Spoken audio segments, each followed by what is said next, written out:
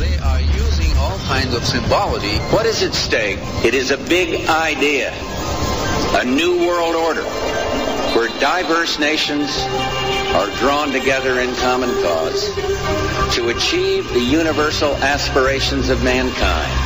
My question to you is, in any of your government jobs, have you ever been briefed on the subject of UFOs?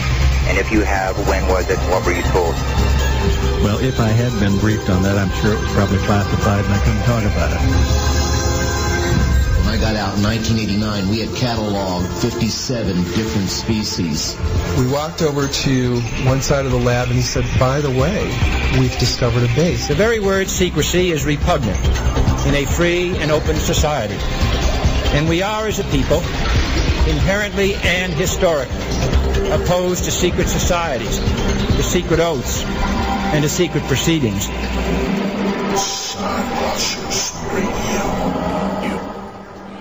Greetings and salutations to all my fellow Skywatchers from all corners of the globe. We're back live once again on this beautiful July 1st, 2015, broadcasting from New Logic Studios in Miami, Florida. I'm Angel Espino, one half of the usual suspects on the show here. With me, as usual, is my hetero radio life mate, the other guy, Alan Weiler. Alan, what's up, buddy? Not much, man. I'm just sitting here relaxing and waiting to do the show with you. Good times.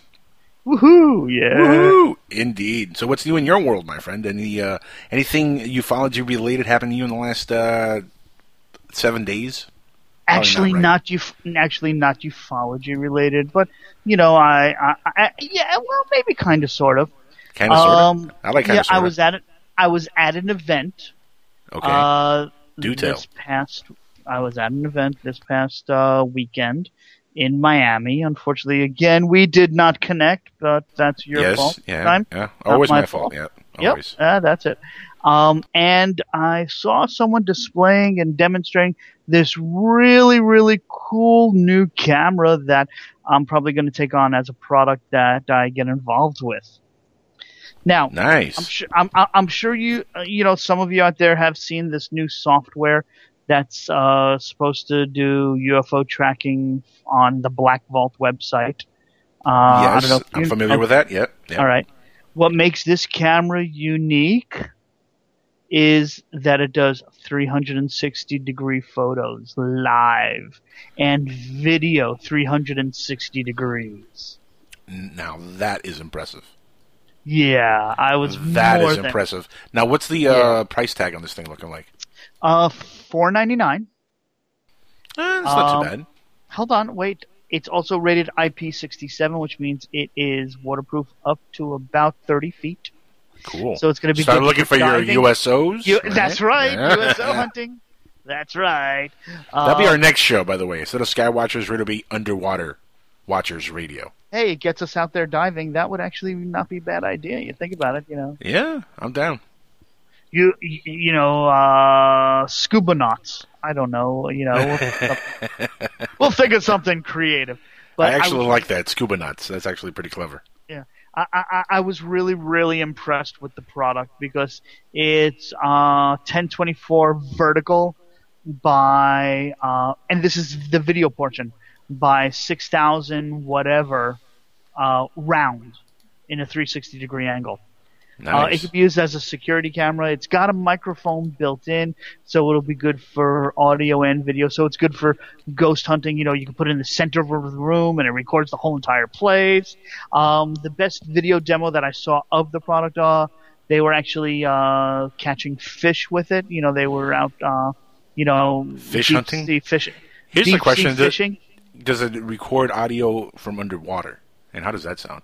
I don't know how well it sounds, but it's okay. That'd be kind of Look, interesting. I found Nemo, and he does talk. But I found Nemo in a sushi kit, but that's besides the point. And he was delicious. Yes, he was. Indeed. Now, if you guys want to call in tonight, by the way, let's give out the phone numbers. It's or the phone number. It's only one number, no matter where you are.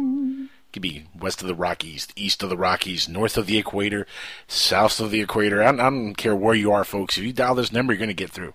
Unscreened. We don't have a screener. None. Sorry, that's Number is, that's annoying. That's outer space, sorry. I don't know what the hell that was. The number is 786-245-8127. Again, that's 786-245-8127. And if you want to look us up on Skype, you can do that by putting up PSN Radio on your Skype search. You'll find us right away, I guarantee it. I mean, it's going to be really hard to miss us. We're right there. Just PSN Radio. Or you can find us on Twitter. We're tweeting stuff out. We actually are tweeting stories that we're going to talk about in a minute here. Look us up on Twitter as Skywatchers Show. That's Skywatchers Show. So, actually, there's a couple of things I do want to go over before we go on break in a few, because we're going to be joined tonight on the news segment of the show. This week we're having Mike Mott join the show from The Outer Edge. Dun, dun, dun. Oh, well, I'll let you play that. Yeah, that's my sound effect, man. Hold on, let me do that. The Outer Edge. Huh? Pretty good. Unfortunately, I can't hear because I'm on the headphones with you there. So just pretend you heard the bam, bam, bam in the background. Like, oh my God! Shocking, shocking, shocking, shocking. Something like that, right. Anyway, really bad echo. I don't know why you're even doing the echo. I promise I won't interrupt. What's with the echo? Really, echo. I'm not. I don't know. I'm just having fun with it tonight. Oh, well, that's good. It's good to finally see you have fun. Today. Don't talk to me about that. I'm still on my medication. In fact, I just want to let everybody know who's probably wondering. Yes, I'm back on stereo tonight. I can hear from both sides. Last week we did the show, and I could only hear from my right side because my left side was completely clogged. Not because I have dirty ears, but because I'm on like some weird medication, and it has like weird side effects. And one of them is you'll lose hearing from one side of the ear temporarily. I mean, it's a crazy side effect, but there's different things that supposedly happen with this medication, and I got to take it for 3 months. So if one day I start talking really awkwardly, actually that happens all the time, doesn't it? Yeah, it does. But if I start talking even stranger than normal, it might just be because of the medication. So just be patient with me, okay? I am on heavy medication.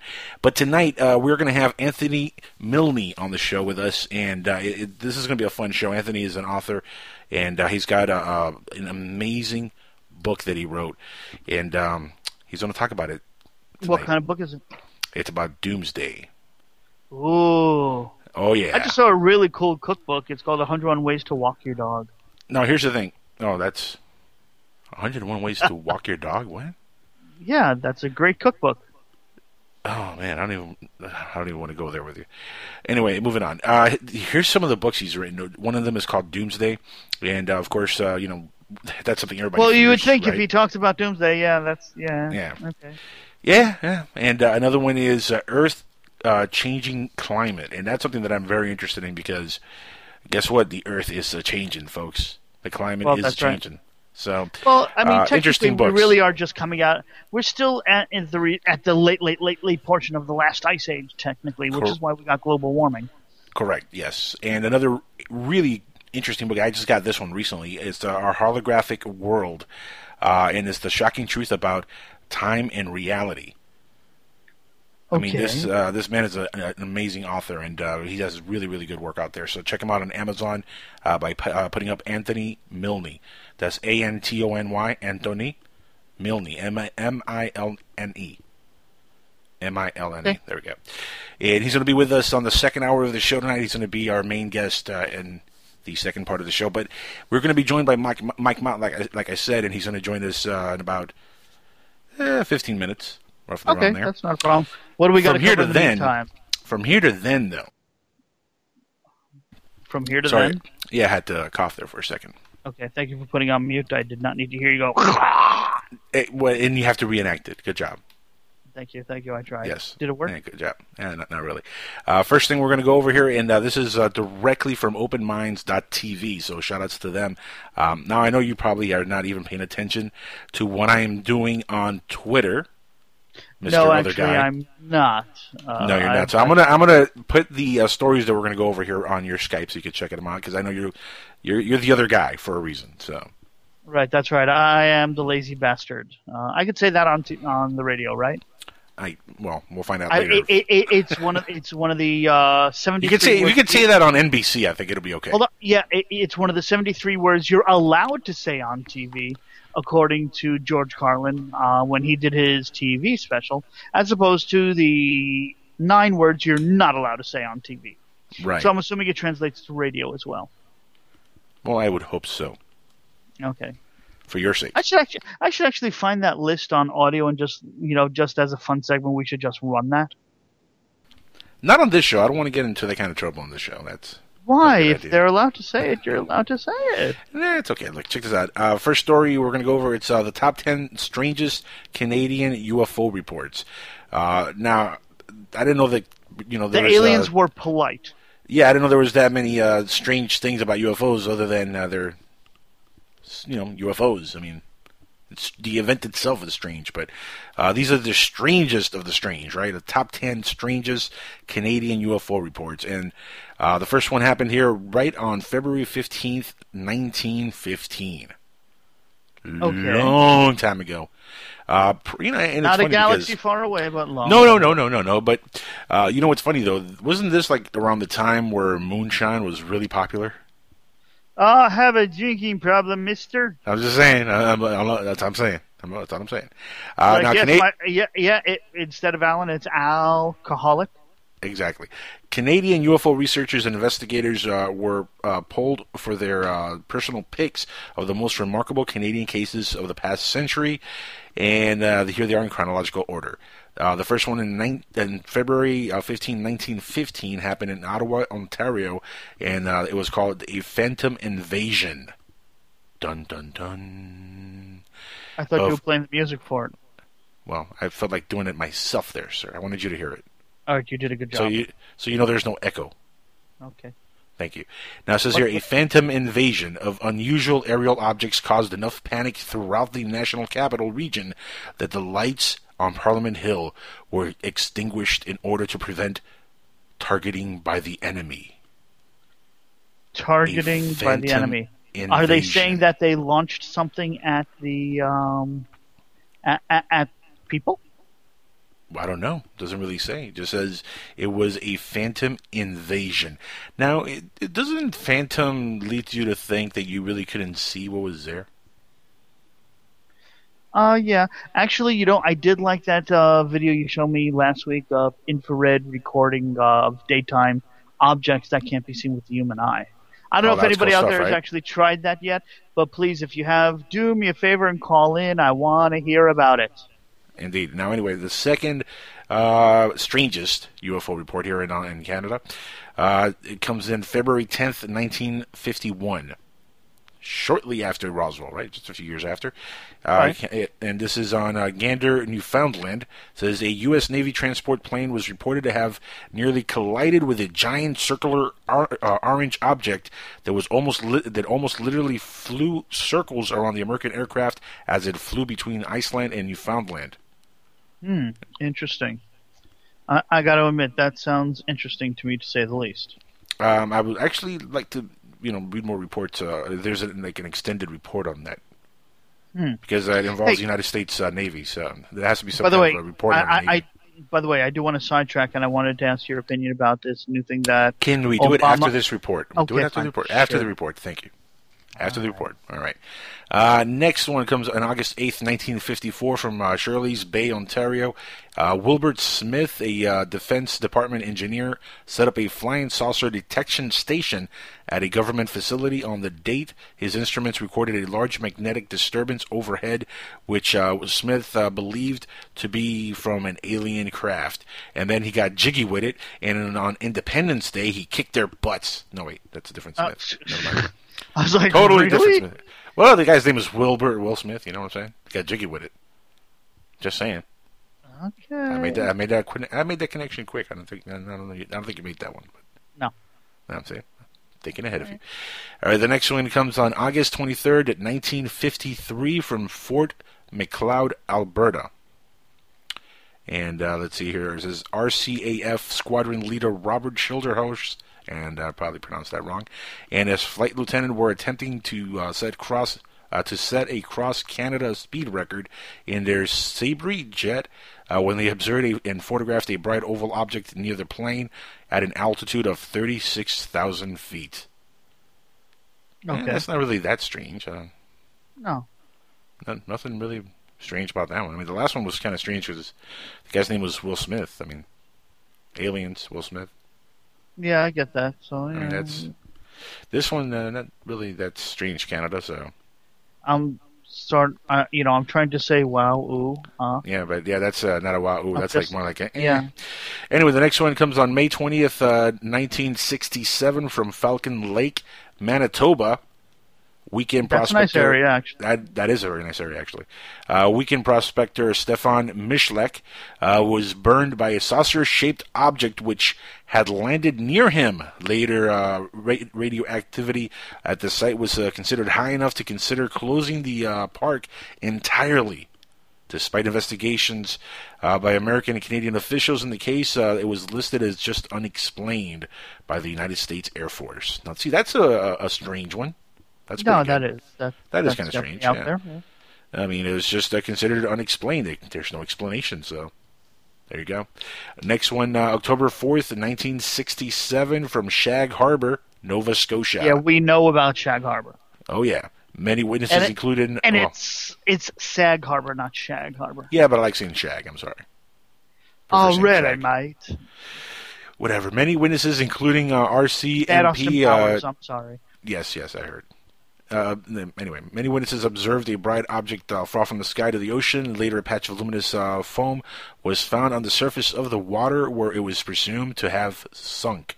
Rumors of the U.S. Navy recovery operations located and removed the mysterious object persist to this day. That's right, Shag Harbor, baby. 1967. Now on September 1st, 1974, Langenberg, Saskatchewan. Right. Good. You pronounced it. Yeah. Yeah, right. No, that's a tough one for me. And that's on medication. Not bad, huh? I am impressed. So am I. Farmer Edwin Furr was swathing when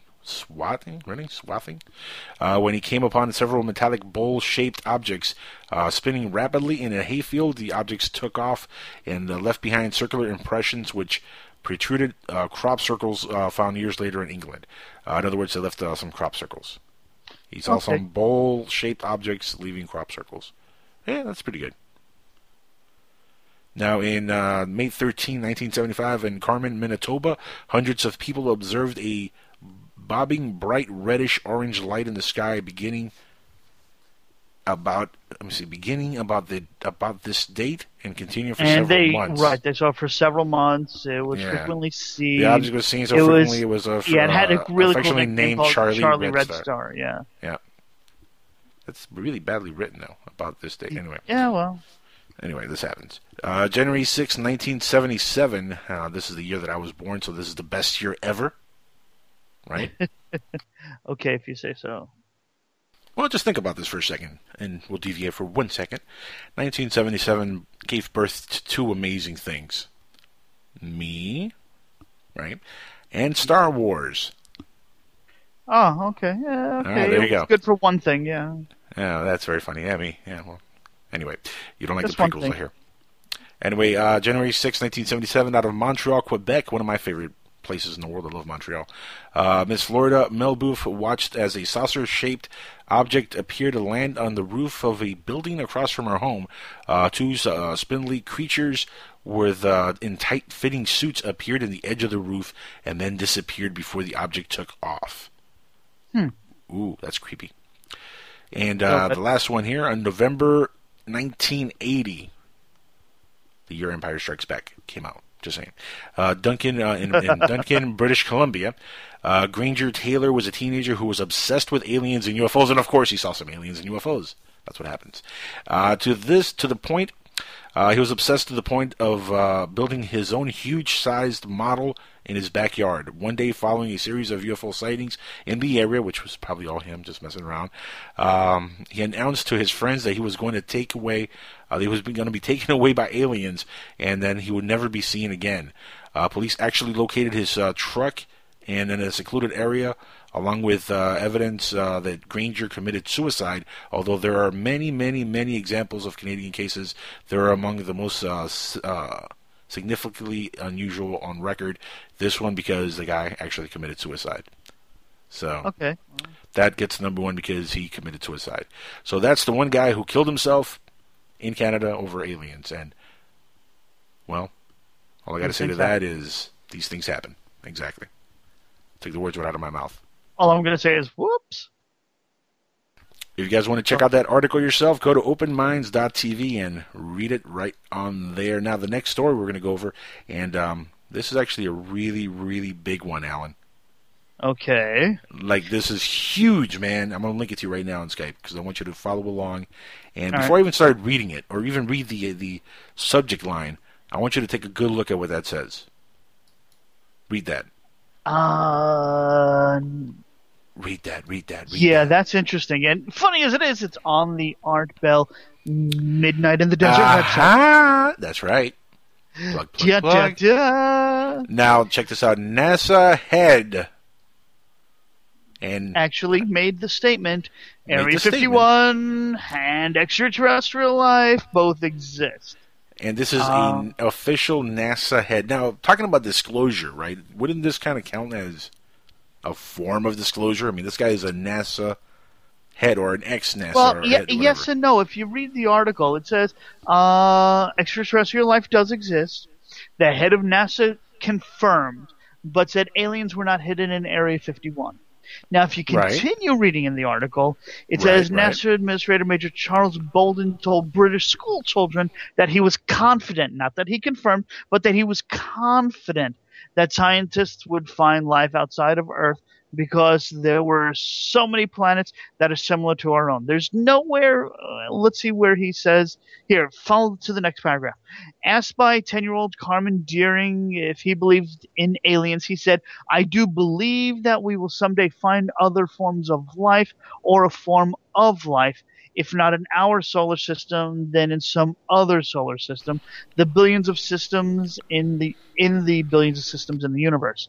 He didn't say he confirmed it or anything like that. No, but he did confirm Area 51's existence. Gee, the government did that in the 90s. Well, no. And no president even talked about that until recently.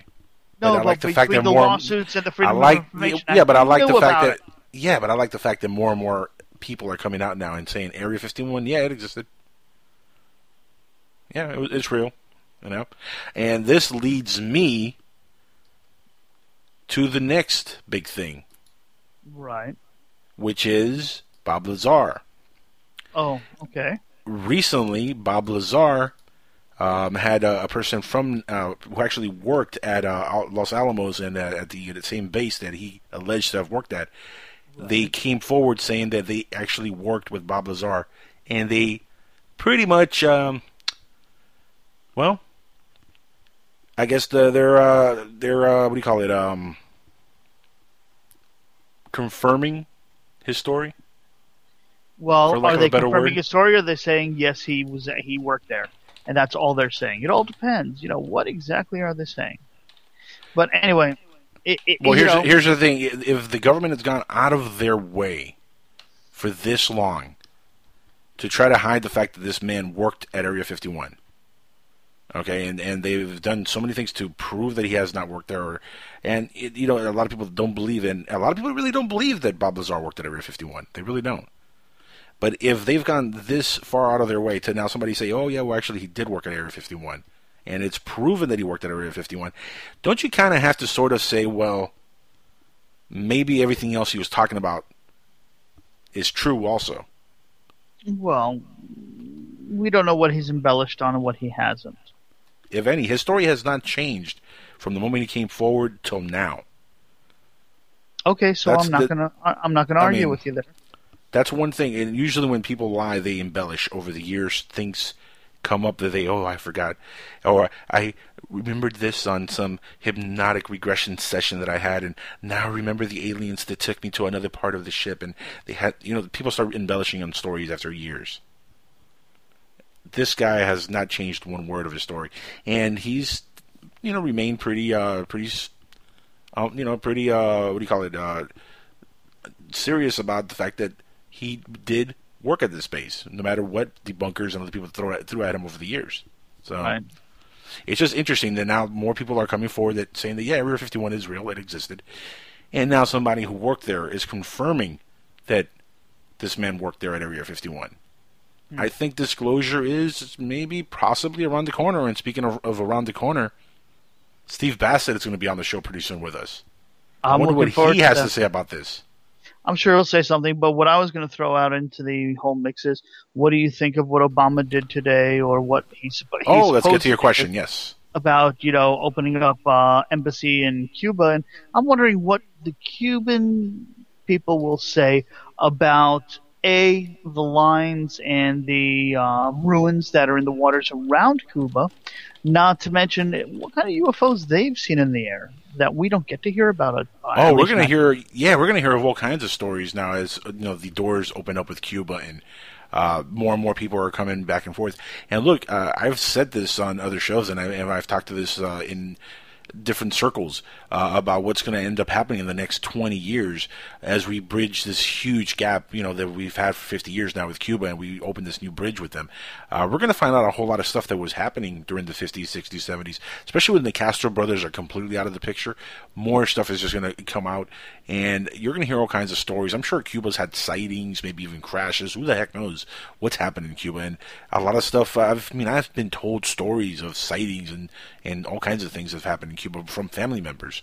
So just think of when a lot of that stuff starts coming to the U.S. from people that are there, talking to us here, because it's only going to get easier going back and forth over the next 5-10 years. Yeah. Yeah. And I really got to say this much, for all the flack that Obama has taken in his presidency, his whole thing with Cuba here has been done beautifully. Look, I know people are saying, well, they're a communist country and you can't deal with communists. Well, we deal with other communists in this world, and nobody's making a big fuss about that. You have to have relationships with just about everybody and be diplomatic with everybody in the world, because if not, you're always going to be at war with everybody, and that solves nothing. It really doesn't. So I love the fact that Obama has opened this doorway to Cuba, and hopefully it does open up a whole new, a whole new world of income for both countries, because if you think about it, the revenue is going to go up for tourism and all kinds of things when it comes to Cuba absolutely. And the U.S. So, this is going to generate a whole lot of interest from outside of the countries. Europeans are going to want to come to Cuba, and, it's going to be easier all over the world to be able to travel to Cuba now. Well, Europeans can go to Cuba now. Yeah, they all can, but it's going to get cheaper and cheaper because now it's more open. It's really expensive to go to Cuba, and sometimes you have to go to certain countries and take connections and stuff because they don't allow you to go through here or there.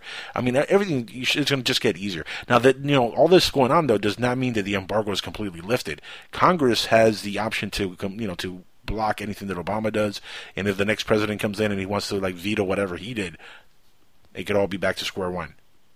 Right. So we're not out of the woods yet, but I do like the positive steps being taken to move forward in this world, because nobody wants to be stuck in the 1950s, for crying out loud. Nobody wants that. Guys, we're going to be back in a quick commercial after a quick commercial break with Mike Mott, who's going to join us for the rest of the hour here, and he has some news he's going to share with us from the Outer Edge. Stick around. This is the Dark Matter Digital Network, and this is Skywatchers Radio you're listening to right now. I am Angel Espino. That over there is the other guy. That's right, that's me. That's him, yeah. Slow line, that's really him, unfortunately. But we'll be right back. Stick around.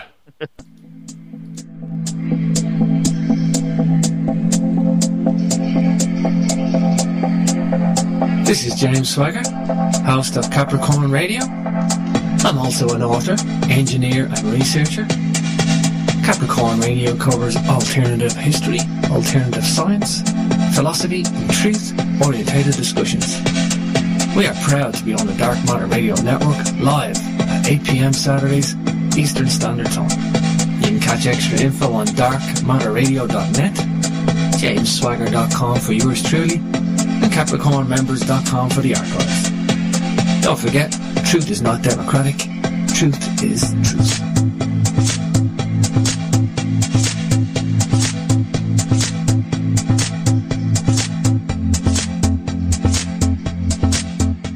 The UFO phenomenon, either we like it or not, is already very much part of our reality. I've been on panels with military people who, claim that they've seen the aliens buzzing our missile silos. They had very large eyes, and, I found their stare extremely difficult to bear.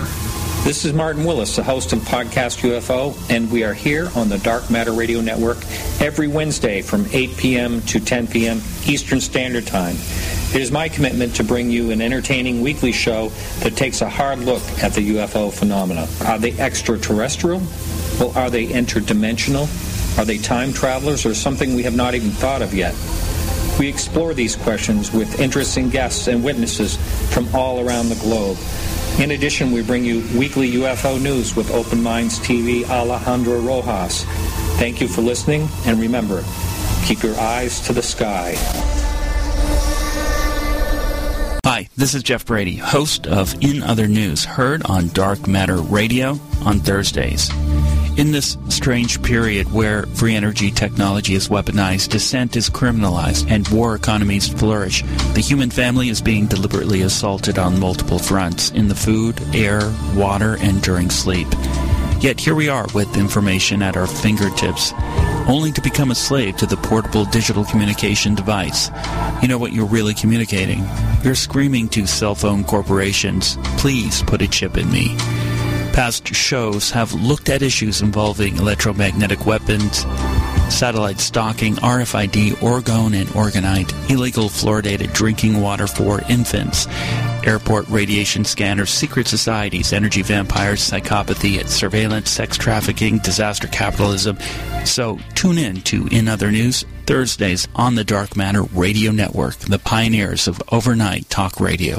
TalkStream Live introduces our first ever iPhone application, Mobile Talk Radio. Imagine having the freedom to take live talk radio with you anywhere you go. You'll be surprised how easy it is to use. So I think what's going on here is that Obama is banking on unemployment falling. Listen to live talk shows 24 hours a day, 7 days a week. TalkStream Live. Now available in the iTunes App Store. Look, up in the sky. It's a bird. It's a plane. No, it's SupermanHomepage.com, the #1 Superman fan site in the world. SupermanHomepage.com, covering the world of Superman from the 1930s to today. News, reviews, rumors, and reports. SupermanHomepage.com for all your Superman comics, TV shows, movies, cartoons, radio shows, and more. Everything you ever wanted to know about the Man of Steel and more. SupermanHomepage.com.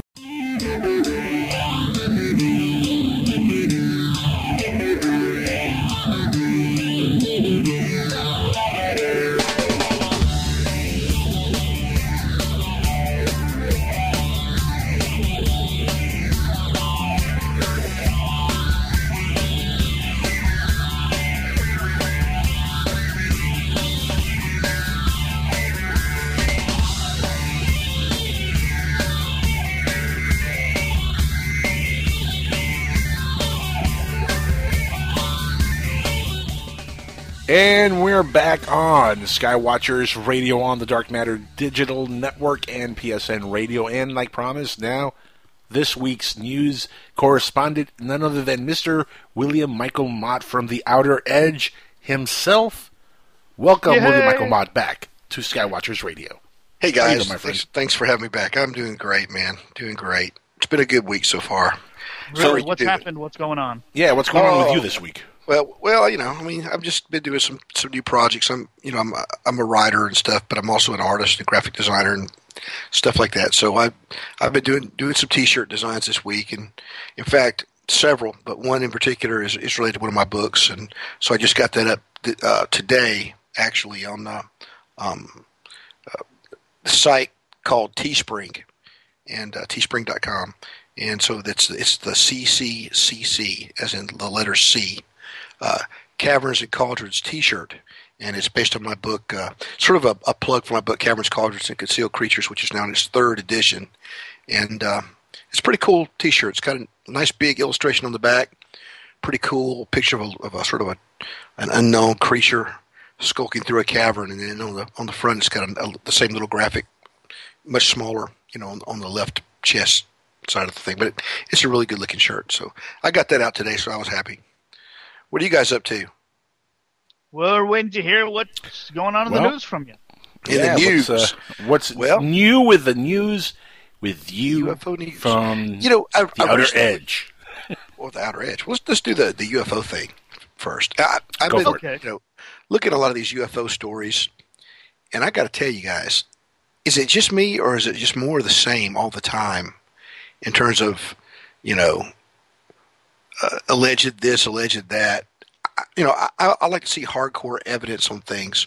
I did see a cool video earlier this week where NASA, a space station, not space. What's the space station? I know where you're going with this. I heard about this. The camera shut off all of a sudden.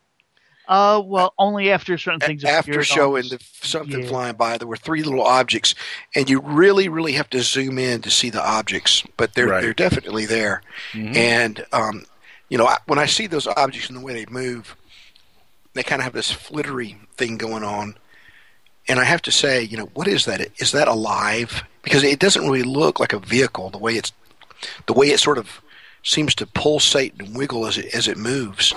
But then again, you have there's no atmosphere there, really, not really where they are. Maybe just the very smallest part of one.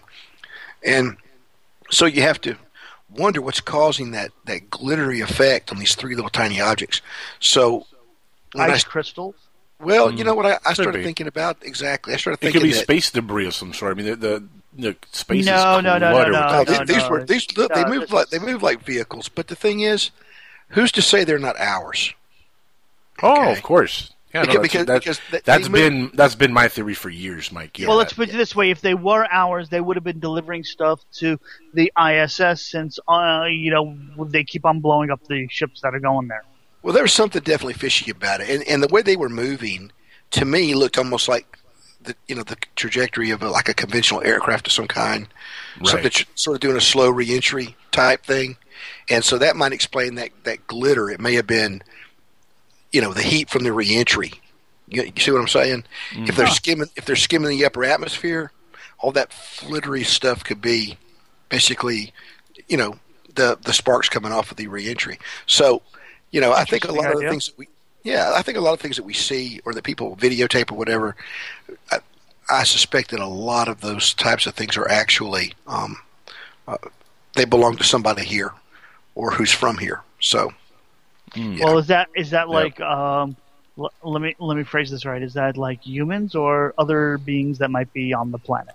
Well, going all the way back, it could be both. I mean, we have, ancient accounts of people in ancient times. We have what sound like thermonuclear wars and aircraft and everything else. And so, who's to say they aren't a form of human, hominid of some sort, related to us in some way? I think you guys are overthinking this. I think it's very simple. Those are objects that we're flying into outer space. He's talking about back to history, though. Yeah, no, but I'm talking about right now. What we're seeing are objects that we're flying currently from our back engineer projects, from our black budget projects, stuff from the past. There's a lot of stuff in the past that could be determined. Be described one way or the other as being one thing or another. But I still think that ancient things had their origin here, at least for the most part. But like you said, the new stuff that people are seeing, not all of it probably, but the majority of it. I think a lot of it, or the majority of it, is coming from a human civilization or a very recent breakaway human civilization. So whose interest is it to keep us thinking that it's aliens? If there are people here who are doing things that they don't want us to know, then of course they're going to try to promote this idea that it's always aliens. Yeah, but here's the thing, though. You're saying that the objects that people are seeing are an actual breakaway civilization. I'm saying that's our governments that are just flying objects that we... maybe some of it is, but here's the thing. They're flying objects doing whatever remote co-op operations they're doing on these things. These are black budget objects that we don't know about. When we see some of this stuff, to us it looks like alien ships. And it's so rare to catch something like that when it does happen, everybody's like, oh, yeah, aliens, because they don't know any better. But it could just be some U.S. government thing. It doesn't have to be a breakaway civilization, exactly. The rumors have been around, for decades that we have a secret space program. But there have also been rumors for even longer that the Nazis had a secret space program. Yes. So I thought they just had a secret Antarctica base. But right. Okay. And so you have this whole idea of the so-called Nordics. Well, you've even had, and this is something that is not talked about a lot in ufological circles, But there have been many reports where people reported especially back in the contactee era and a little bit before, where they reported saucer or UFO occupants speaking German, or they sounded like they were speaking German. Well, maybe that's because they were speaking German, Possibly, yeah. Yeah. So, and as smart as some of these guys were, I mean, you look at the guys that came over with Project Paperclip, for instance, who's to say that they couldn't have created, by now, advanced forms of technology that we not only think are they are UFOs to us, but even some of the occupants that seem robotic or cybernetic in some way. Maybe they really are. Maybe they're actually under intelligent control from somewhere else. Well, that's what they say the small grays are. They say they're controlled by the large grays, the tall grays. Or maybe that's just the way these aliens move and walk. They're alien. Alien, I think.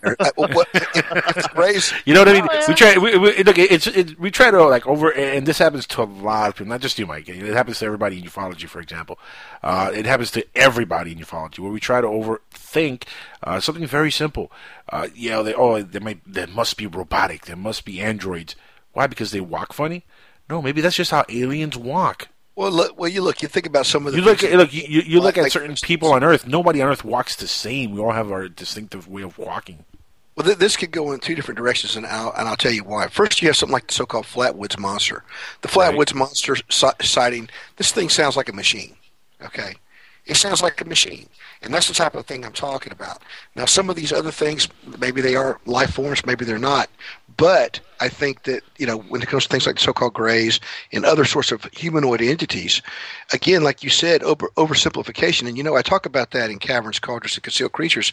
And I look at the evidence for this, that the vast majority of seemingly living organisms living organisms that people report in these encounters, and any number of anomalous encounters, not just UFO encounters, they still, no matter how outlandish or bizarre they seem at first to someone who's startled, frightened, terrified, or whatever, or even in an altered state of consciousness, by whatever means, these entities all conform to an earthly vertebrate template. One head, two eyes, a mouth, central neck, trunk, body, right. Two arms, two legs. Right.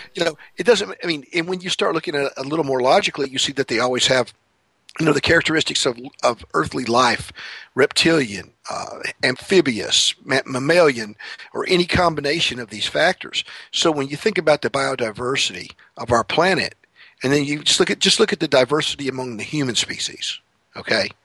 When you think about the biodiversity of our planet, and there's nothing that these people are seeing in terms of living creatures that fall very far, if at all, outside the range of something possibly from this planet. And so I think that, we should be very critical about this idea of creatures coming from far, far away and coming way out here just to visit us or to take our genetics or whatever.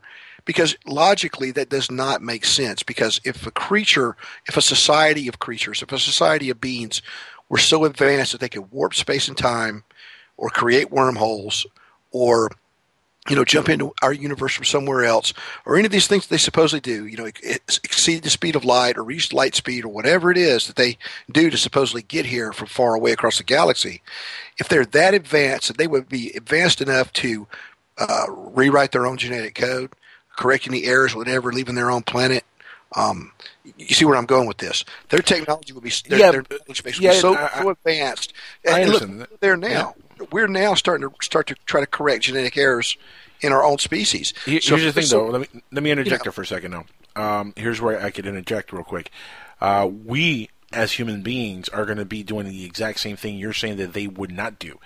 We are going to be going into space, deep, deep, deep space one day.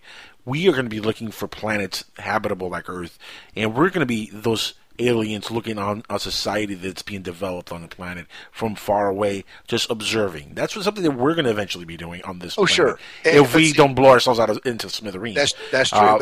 That's true. But here's the thing. If you're a race that's that advanced that you could actually travel through space and time, through another galaxy, millions of light years away, if you could do that, right? That makes you an explorer, makes you a scientific race, it makes you a race of beings that are enlightened and very intellectual. I would always think that a race like that would want to continue to find other life forms and help their evolution if possible, or just go and observe to see how life evolves on planets to further their own education on life and how life evolves in the universe. Because that could be that's an excellent way to learn about life and evolution if you're just there watching it as it happens. Well, that makes sense if you think about the fact that we're told now, more and more we're learning that there are Earth-like planets probably everywhere, basically. Exactly. And here's another thing: the fact that they're human. The fact that they might be humanoid. Hold on. Yeah, but here's the thing: the fact that they may also be humanoid. It's not that big of a stretch. If you look at almost all the animals on this planet, we all share very common traits: eyes, torso, legs, arms. Some have more arms than legs, but it's very basic. Now, if you believe, and I believe in this scientific theory, panspermia, where all life is seeded from the same kind of genetic code because it all comes through comets and stuff. If that is a true theory, which I do believe that's a very possible way of very possibly the way things evolve or the way things happen on planets.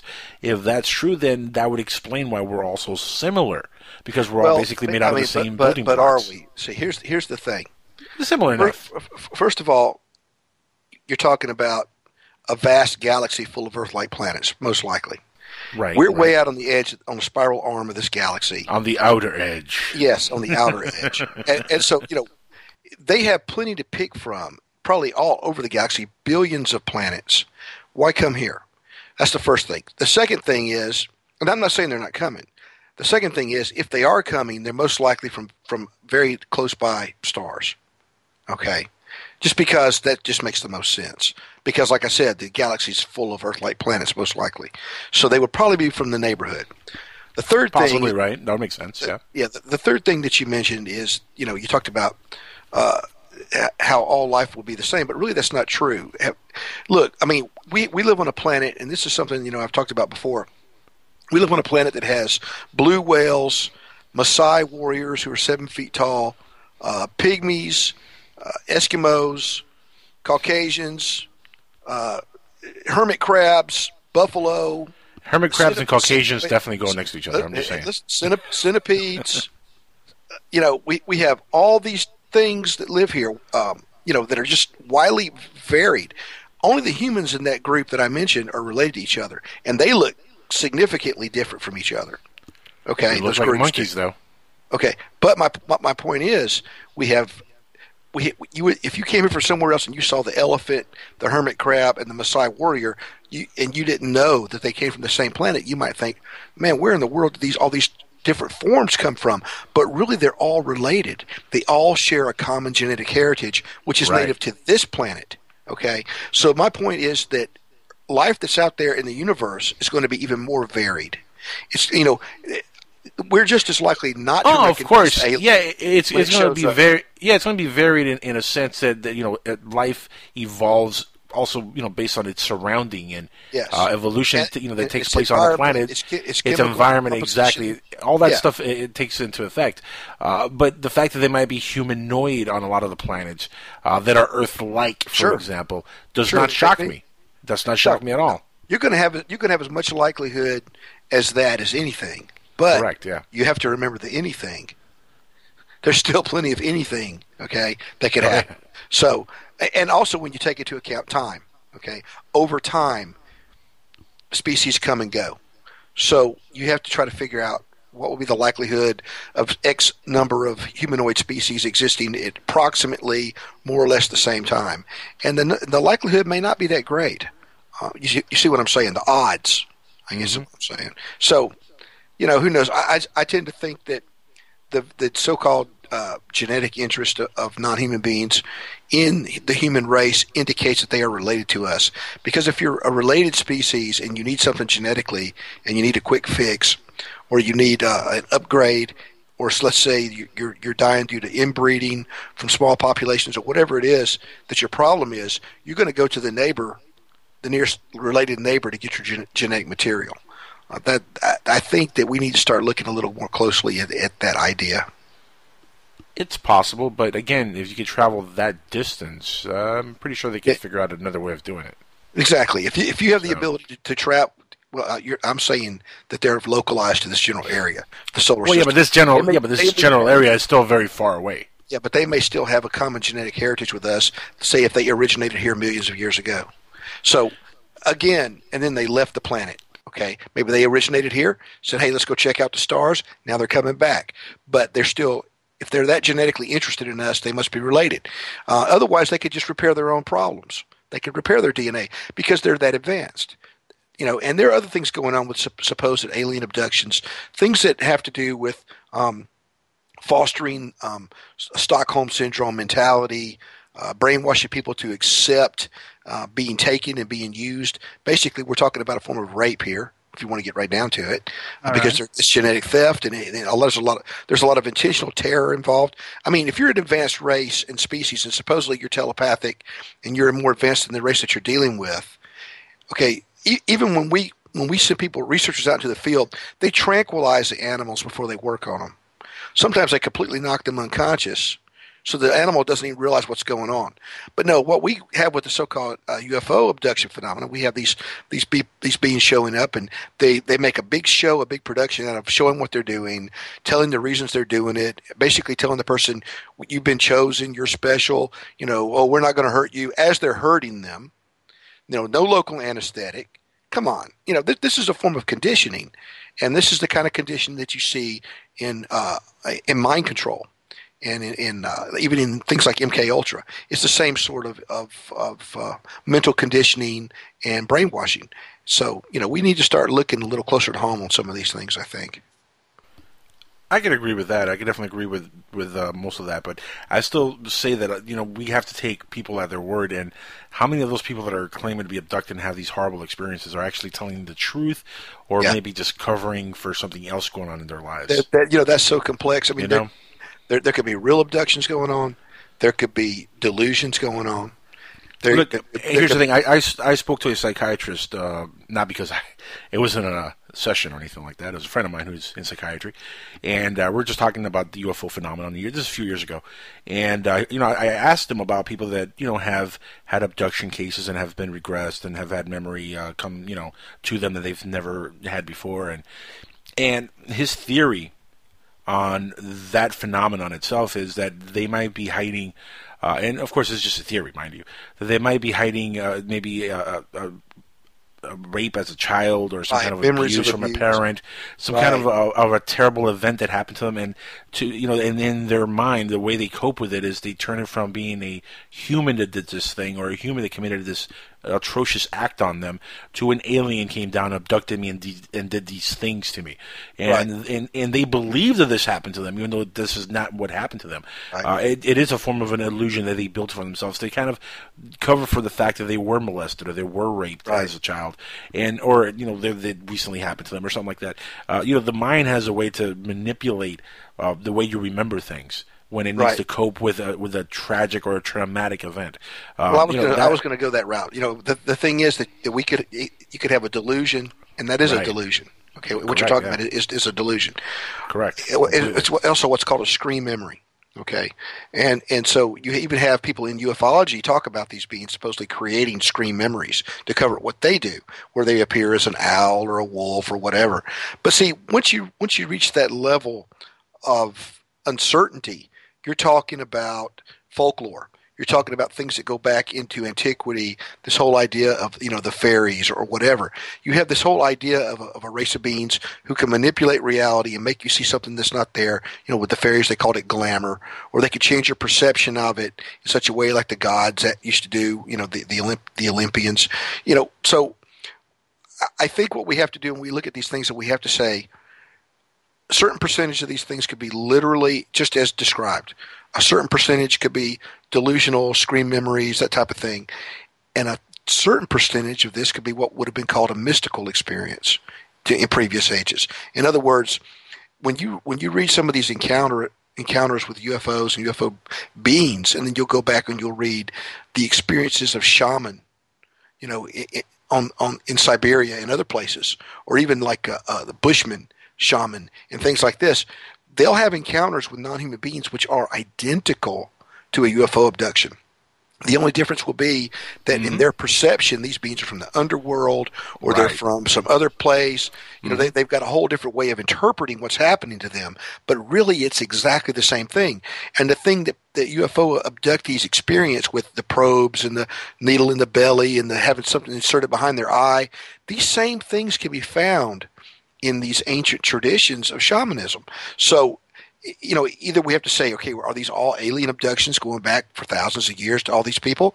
Or could there be also something else going on here where there's a level of perception in an encounter with non-human intelligences that can masquerade as aliens or masquerade as devils or whatever, and they're going to morph what their appearance and their presentation is to conform to whatever the belief system is of the percipient. You see what I'm saying? Or here's a twist to that answer. Or it could possibly be that the definition of what these people are experiencing changes with the time and with their awareness of what life is and how life is. Well, back then they had no idea what aliens were, what other planets were. I mean, to them, when they saw an alien, that might have been a demon. They didn't know any better. Well, leprechauns might have been, leprechauns are little guys, right? Just like the Greys. Right. Well, so, I mean, if you see something like that, back then, that was the lore, the mythology. All these little guys came out with the leprechaun, and the word leprechaun got used, or the word fairies got used, and that became mythology, and that mythology carries over the years. Because back then, there was no extraterrestrial. That word didn't exist. The aliens, that was no concept back then. UFOs, nobody knew about flying anything back then, right? There was no flying birds. That's it. There was no rockets, right? There was none of that. So these people had no perception of any of that stuff. So they described things the way they knew, and it could very well. And I agree 100%. Look, I am all for the fact that aliens have interacted with us in the past. I'm sure they're somehow interacting with us now in some form.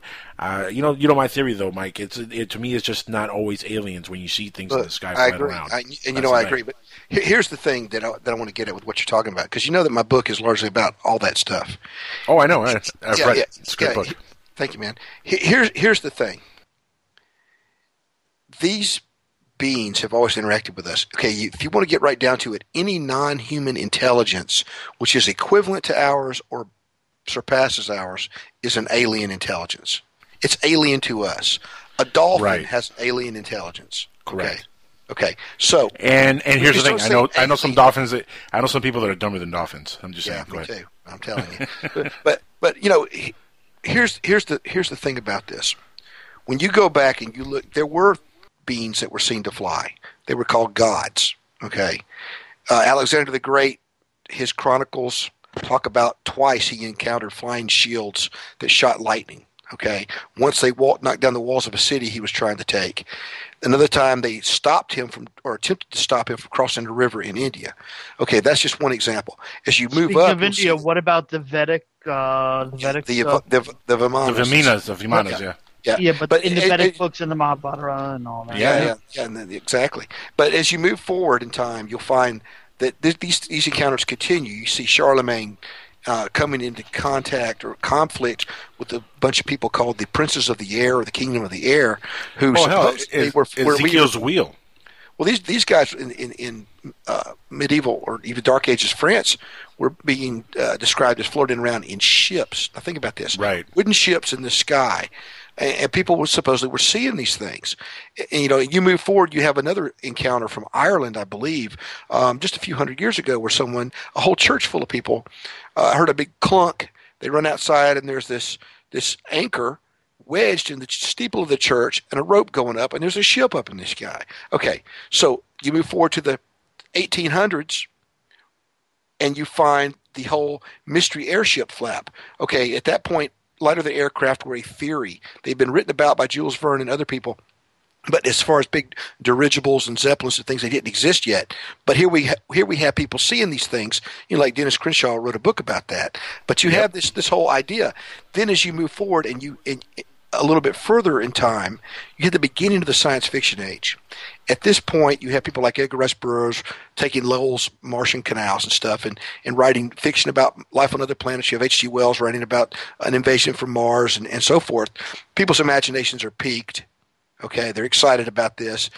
All of a sudden, you got this guy named Richard Shaver who starts writing about seeing these, and he described them as silvery disc craft that he had seen in the caves, and he describes how these people come and go from our planet and all this stuff. Lo and behold, shortly after Shaver wrote this, Kenneth Arnold has his sighting of silvery craft. So my point is that whatever's going on seems to update itself in order to keep up with our expectations. I'll do you one better. Exactly 1 month later, Roswell happens. Yes. Ah. And it really does seem like historically, if you look back, they try to match their presentation to us of themselves to conform to what our expectations of advanced are at that point in our time, in our history. I do like the fact, though, that they were considered gods back in ancient times. Well, they didn't have another term for it back then. Exactly. Think about this. Okay, that's another parallel. Today you have them saying they come and they do whatever they want to people, supposedly, if you believe some of these people. And then they say, basically, well, that's just what we do. You see that star up there? That's where we're from. We're going back there. Go call your lawyer. That's tough. Too bad. We're out of here. Basically, that's how it goes. Okay. Yeah, we're from way up there. Exactly. We can do about this. We're going to come whenever we want to, and then we're going to sit back up there. Apparently, the Greys have a great sense of humor. Well, think about this. What did the gods used to do? Zeus would come down. He would hit all the women in the region, and then he would say, I'm heading back to Olympus. I'm Zeus. I'm a god. There's really nothing you can do about it. Now you're all pregnant. Bye.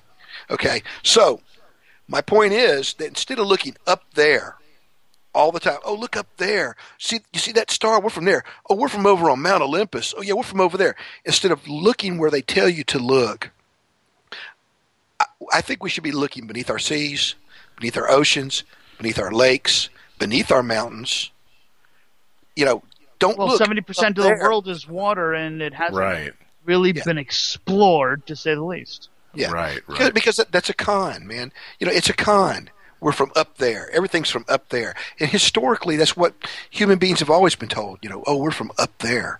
I don't think they've been telling us that we're from up there, but I think everybody just is curious to know what's up there. They're just saying we're not. Here's the thing. Here's the thing. Space is the final mystery to solve. It really is. What is out in outer space? That's the one thing that everybody on this planet, I am sure, one day or another has thought of in their mind of what's out there. That's a common interest in humanity to find out what's in outer space. I would say this. People that are interested in that, there are several things I would say. First of all, watch Star Trek. With the so-called disclosure movement, be very careful what you wish for, because whatever the government tells you is going to be in the government's interest. Oh, of course, they're going to tell you what they want you to think, not what is the truth. What they want you to believe. That's what you will learn from the government. Right, which is exactly what William Cooper warned us about, by the way. Yes. Yep. The second thing is that when it comes to looking up there, be careful what you look for, because for instance, we always look up there. That's because we're predators. Okay, the predator stands upright on the plain. It looks level with binocular vision out across the grass, looking for something to kill, or looking for a new area to inhabit and to conquer. That is a predatory trait. What flies? Birds. Birds are predators for the most part. Okay, even the little ones.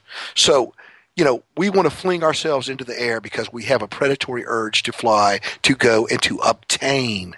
Well, can it be the other way around? Hang on. Can it be the other way around? That they became predators because they could fly? No. Not that they evolved to be flyers because they were already predators. The flying is going to, well, if birds evolved from reptiles, then no. Reptiles leap through the air. If you even look now, you have reptiles that can glide, and they're all predators. But when you look at the idea of the predatory species that look up there, herbivores look to the ground, and then they don't know what hit them when the lion is on them all of a sudden. Okay, herbivores keep their faces in the dirt for the most part. They'll look up, make sure there's no lions around a little bit, but that face goes right back down because they're busy munching grass. I don't believe that a purely herbivore creature would ever become a spacefaring race. So I guess my point is that if we're going to be worried about going out there, we better be ready to fight, because most likely whoever we encounter out there is going to be at least as aggressive as we are by the very fact that they're out there. So I think we're going to tend to run into Klingons than we are into some peaceful, enlightened race. I mean, the fact is it's kind of like when we send signals into space, we might just be ringing a dinner bell. Okay. It's possible if you go up the chain of the food ladder of the food chain, we might be their dinner, or just a resource to them, a resource of some kind.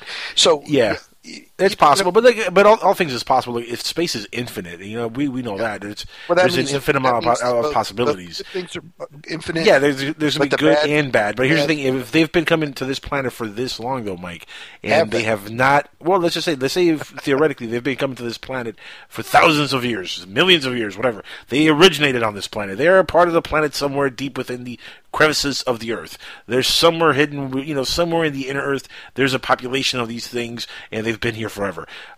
If they have not wiped us out of existence yet, then I don't think they're that evil. That's what I was going to say. We've had many near extinction events in the human history. In the history of the human race, we now know through the Human Genome Project that at one time, more than once, several times, the human race was reduced to just a few hundred individuals, and then it came back. Right. So something happened. And we used to have a tail. And you hear, in all these ancient legends, it's the Judeo-Christian or any number, even the Greek myths, you hear about these times when the gods were going to wipe everybody out. They were fed up, they had enough, and then they just managed to save a small breeding population so that somebody could start it all over again. So, I don't know if I would be that magnanimous in terms of attributing a good personality to these beings. I think they're opportunistic, just like anybody else is, and they do seem to see us as resources. You'll see when in the encounters that people have, they're told, well, we own you. We can do whatever we want to. Well, that's real nice, isn't it? I haven't really come across too much of that. I mean, yeah, there's Travis Walton never said that. Yeah. Betty and Barney Hill never said that. I mean, well, the most famous cases anyway. You don't read that, Betty Andreasson and many others who have had these encounters where they're basically told that their bloodline is property, that they are property. And there are others too. So yeah, you can find that if you look for it, and that goes all the way back to the gods. We've had Betty on the show, by the way. Yeah, we've had Betty on the show. Oh, really? Yeah, Andreasson. Cool. Yeah, we've had her. Yep. Yeah, but the thing is that goes back to the attitude of the gods about humans. That you are our property, you are our livestock. We can take our pleasure. We can do whatever we want to. We can hurt you, whatever. And then you think forward to the modern day encounters with UFO nauts or UFO inhabitants, where they basically stick long needles in somebody's belly while she's awake. And cause a lot of pain and fear. But no, we're not going to give you a local anesthetic. We're not going to make you unconscious to do this. We're not going to come while you're asleep, and do something to make sure you stay asleep. We're going to make sure you see and feel all of this. See, that's sadistic.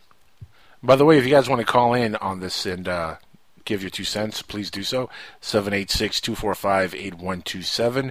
As always, we have open lines. We have about another 10 minutes with Mike here before we go on break, and then we get our guest Anthony Milne on the show. So if you guys want to call in, open lines. Look, Mike, I completely understand where you're coming from, and I actually agree with a lot of what you're saying.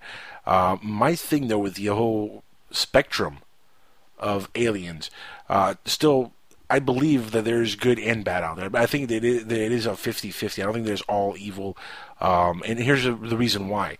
I think when you're a race that goes and discovers interstellar travel, and you're a scientific race, at some point you evolve from being an animalistic instinct race. You have to evolve into being more of a peaceful race to be able to go into those kind of projects to go into deep space. I mean, you have to have all kinds of resources to do that kind of traveling. So it's not like these races are from planets that are Neanderthal planets. These are probably very technologically advanced planets, which probably exceed the technology we have here on this planet by millennia on a lot of these worlds, if they are from outside of the planet and they are coming here. So I don't think that they're going to come all the way here just to have us for dinner per se. No, but that's what I said. That about wouldn't make no sense. That would make no sense. But resources on the planet, sure. No. But there's human beings as resource, and let me explain what I mean. What kind of resource? Because when we died, we were buried or cremated.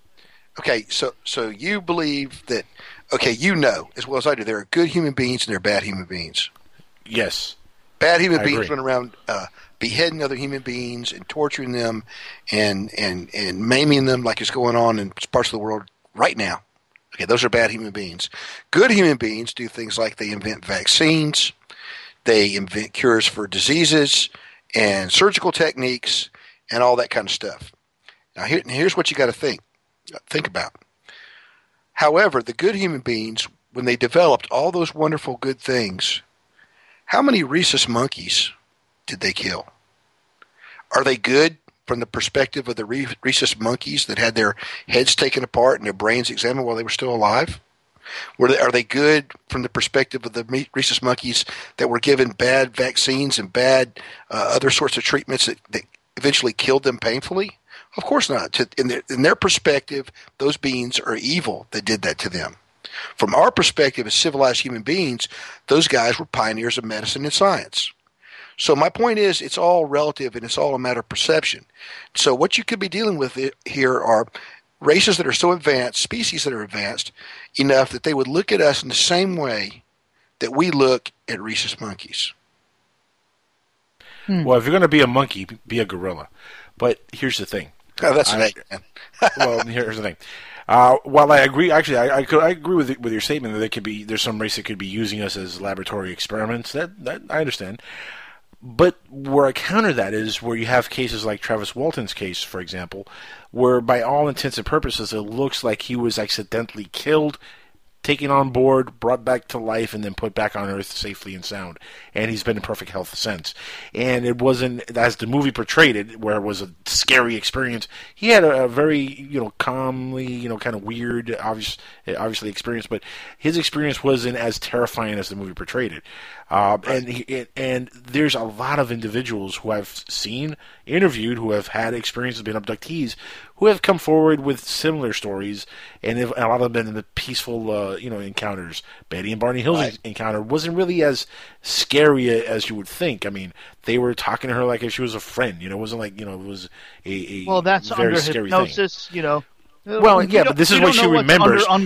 We know, yeah, but this is what she remembered under hypnosis. This is her memory. I'm going to talk about the Betty and Barney Hill thing in just a second, but then again, you have guys like Daryl Sims. Okay, right. Daryl Sims' encounters and experiences with so-called aliens have been nothing but negative. Okay, and very frightening and very opportunistic. So, I think, again, that if we're talking about a society that sees itself as advanced over us, sometimes they may be kind. Sometimes they may just do what they think they want to do, and really there's nothing you can do about it. And so I will be very careful about wanting to have any dealings with them at all, okay, until there's some way that you can for sure be certain of protecting your own best interest as not just an individual but as a species. These beings are not us. Even if they are even related to us in some way, they're still not us. And, no more, I mean, we're related genetically, to other primates on the planet, but they're not us. Okay? You see where I'm going with this? Oh, of course. Yeah, no, I agree. So, yeah. And so, the thing is that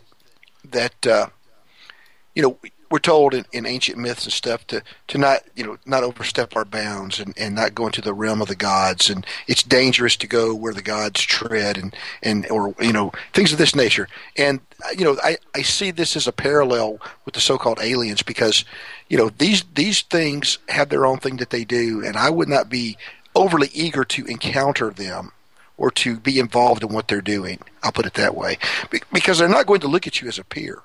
That's not going to happen. I'm just, that's a fantasy. they're not going to look at you as an equal. It's just not going to happen. And with Betty and Barney Hill, there's a lot of deception that was going on with them, not from them, but to them.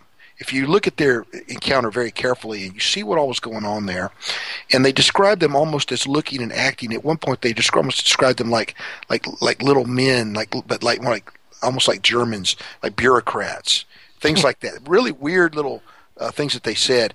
Then there's the whole star map incident, okay, where there's a map taped or tacked or whatever. There's a map up on the wall anyway. I don't think it was taped or tacked. Well, whatever the deal is, there's a 2-dimensional map on the wall, and they're like pointing at this map, and they say, okay, we're from here, you're here. Okay, first of all, where's the hologram? Okay, where's the nice hologram of the local galaxy? Well, here's you assuming that aliens are going to have holograms. Okay, well, think about what I'm saying. Welcome to Hollywood, William Mott. They came all the way from. So they must have holograms on their ship, and they're going to pull out a dingy map to show somebody. Why not? Second of all, why would their map? Okay, she recognized the constellation later, remember? She saw the map, and then later on she saw a star chart, and she said, that's the same map that I saw. Okay, that star chart that she later saw would have been from the perspective of being on Earth looking at the stars. So why would aliens have a map to show her that is from an Earth perspective? In other words, why don't they pull up a map? If they're going to have a printed map, maybe this is a map from their perspective. Hold on. Maybe this is the map that gets them back home. Yeah, right. Interesting. I'm just saying. They're going to follow the paper map and get back home. Yeah. Okay. Hey, I can see it happening. It worked for Columbus, right? The whole point is that it's not logical that they show her a map that she later recognizes from a star chart. Because if they have a map that they just happen to have there when she shows up, oh, we just happen to encounter you, and look, we have this map, and we're going to show you this map, and lo and behold, it's a map of the sky as seen from Earth. See, that doesn't make any sense. And so there are lots of things like this that make you wonder if she and her husband weren't being manipulated by beings who actually have an origin much closer to home than they wanted her to think. Otherwise, show her a map from an Earth point of view of the sky. It's possible. Maybe she just remembered it wrong, and it wasn't that kind of map. She was pretty sure. Yeah, well, people make mistakes. Anyway, we're almost out of time here. Mike, thanks for being on the show, but give us, again, your websites, your show times, and plug away. Yeah, our show is on Sunday night at midnight Eastern Time, theouteredgeradio.com. So you go to www.theouteredgeradio.com for more information. And also, we have put our podcast up, and we stream on psn-radio.com during the broadcast.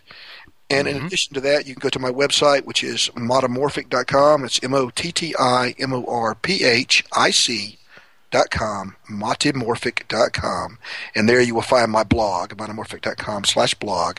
You will also find links to all of my books, artwork, just all kinds of stuff. So check it out if you have a chance.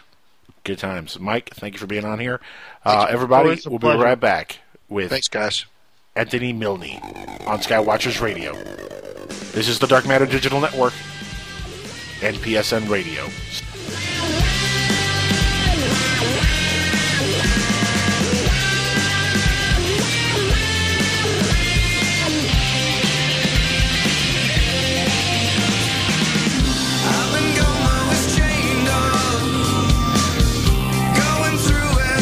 Phenomenon, either we like it or not, is already very much part of our reality. I've been on panels with military people who, claim that they've seen the aliens buzzing our missile silos. They had very large eyes, and I found their stare extremely difficult to bear. This is Martin Willis, the host of Podcast UFO, and we are here on the Dark Matter Radio Network every Wednesday from 8 p.m. to 10 p.m. Eastern Standard Time. It is my commitment to bring you an entertaining weekly show that takes a hard look at the UFO phenomena. Are they extraterrestrial? Well, are they interdimensional? Are they time travelers or something we have not even thought of yet? We explore these questions with interesting guests and witnesses from all around the globe. In addition, we bring you weekly UFO news with Open Minds TV Alejandro Rojas. Thank you for listening, and remember, keep your eyes to the sky.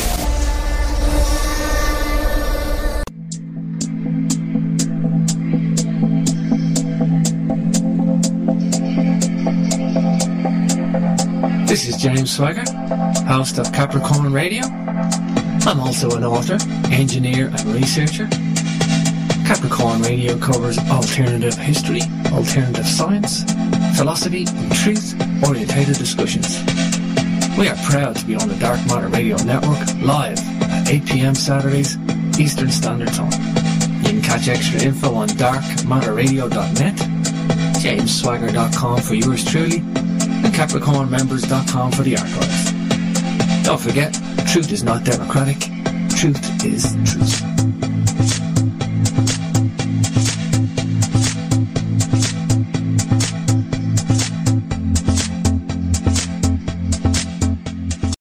Here's a riddle for you. What do the California gold rush of the 1850s, secret societies, coded messages, mysterious 19th century flying machines, and an early 20th century outside artist named Charles A.A. Delshaw all have in common? The Secrets of Delshaw by Dennis Crenshaw and Pete Navarro. Go to www.secretsofdelshaw.com to learn more. Hello, I'm Bruce Pearson, documentary producer, investigator, and co-host of Unknown Origins Radio, which airs each Thursday evening from 8 till 10 p.m. Eastern Time right here on the Dark Matter Radio Network. Please join me and my colleague Mark Johnson for 2 hours of thought-provoking interviews discussing some of today's most intriguing subjects with researchers, authors, and eyewitnesses on a range of topics. So whether you're a newcomer to the community of exploration of the unexplained or a seasoned veteran and investigator, I'm sure you will find interesting content and concepts on Unknown Origins Radio right here on the Dark Matter Radio Network. And I encourage you to check out the entire lineup of unique programming here on the network. There's truly something for everyone. Thanks for listening, and we look forward to sharing our fascinating guests and their topics on Unknown Origins Radio, Thursdays at 8 p.m. Eastern here on the Dark Matter Radio Network. Imagine no longer being tied down to your computer, but having the freedom to take live talk radio with you anywhere you go. TalkStream Live introduces our first ever iPhone application. The talk shows you follow now follow you. And your iPhone is now the fastest and easiest way to stay connected to the best talk radio on the internet. Listen to live talk shows 24 hours a day, 7 days a week. Mobile talk radio from TalkStream Live. Now available in the iTunes App Store. Hello, my name is Howard Hughes, and I'm in London. And I've been proud to bear this name all my life. Over here in the UK, I'm known as a broadcast journalist. I've been involved in some of the big stories of our time. The fall of the Berlin Wall. The death of Princess Diana, I told London about that. And on the first and second anniversaries of 9/11, I was there at Ground Zero, speaking to the people who were directly involved, and those experiences I will never forget. So news is my thing. But my great love is my show, the one that I produce, The Unexplained. Over the years on this show, I've spoken to people like the late Al Bielek from the Philadelphia experiment, Edgar Mitchell, the amazing Apollo astronaut, Dr. Stephen Greer, David Icke, and Uri Geller. People like Richard C. Hoagland have become personal friends over the years. I met him in London. So you can see that these sort of topics are what I like to discuss. Please join me on my show from London, The Unexplained, Monday nights on the Dark Matter Network.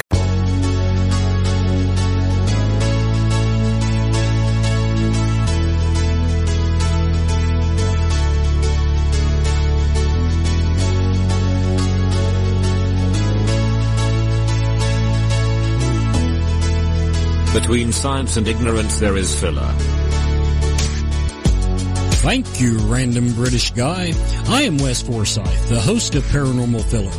Paranormal Filler is my weekly radio show where I explore many areas of the paranormal while trying to keep a balance between believer and skeptic.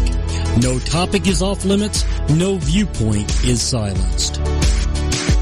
Paranormal Filler on the Dark Matter Radio Network. Wednesdays at 7 p.m. Eastern, 4 p.m. Pacific.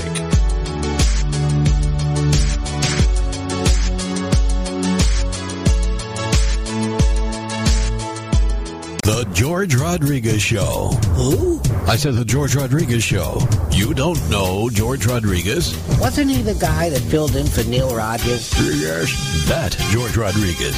What's he like? Oh, he's a short little Cuban feller. Kind of funny looking. Well, when's he on? 12 to 3, Monday, Wednesday, and Friday on SoFloRadio.com and SoFloRadio.net. The George Rodriguez Show is much more than adequate. Look, up in the sky. It's a bird. It's a plane. No, it's SupermanHomepage.com, the #1 Superman fan site in the world. SupermanHomepage.com, covering the world of Superman from the 1930s to today. News, reviews, rumors, and reports. SupermanHomepage.com for all your Superman comics, TV shows, movies, cartoons, radio shows, and more. Everything you ever wanted to know about the Man of Steel and more. SupermanHomepage.com. In a world run by thugs and imbeciles, by robber barons in three-piece suits, where a subservient media pipes sewage into the eyes and ears of the masses 24 hours a day, 7 days a week, where do you go for the truth? Is the president an alien, either Kenyan or Zeta? Did the fabulous sea monkeys ordered from comic book ads by kids in the 60s and 70s slither out of their tanks and into ears? And are they running the brains of the ruling elite today? Is David Icke right about the Queen being a lizard? Or is there a sea monkey brooding on his brain like a jockey atop a chunk of horse meat? Are Lemurians beneath Mount Shasta really addicted to porn and chewing tobacco? Or are there spokesmen in the surface world deluded or deranged? For the answers to all of these questions and more, tune in each week for another revealing and informative episode of Unraveling the Secrets, and get that sea monkey off of your brain. 4,734 UFO sightings in 2007.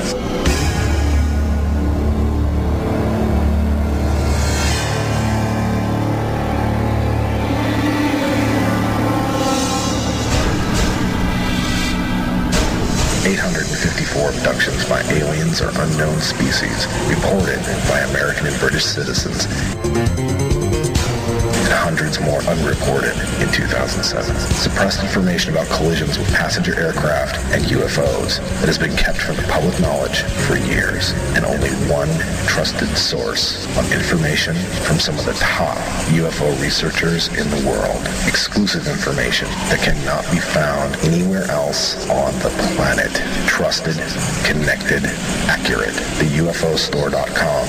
Expand your personal library with fast shipping and instant downloadable information from the largest selection of UFO products on the internet by going to theufostore.com or call on the 24-hour, 7-day-a-week order line at 541-523-2630. The truth is out there, and the UFOstore.com has it.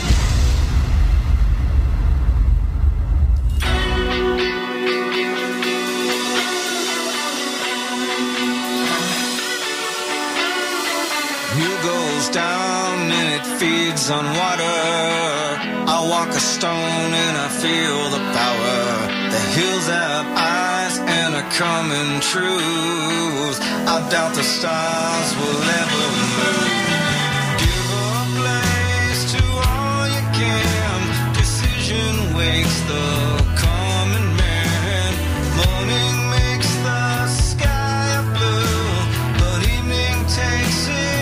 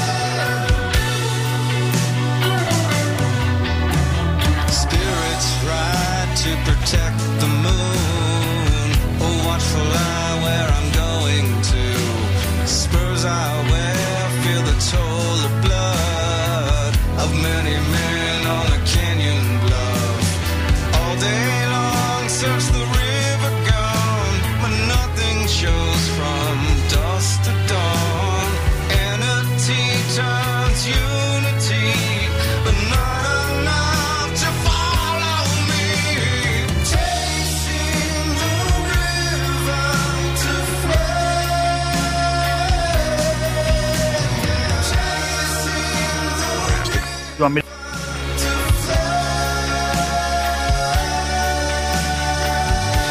Do it.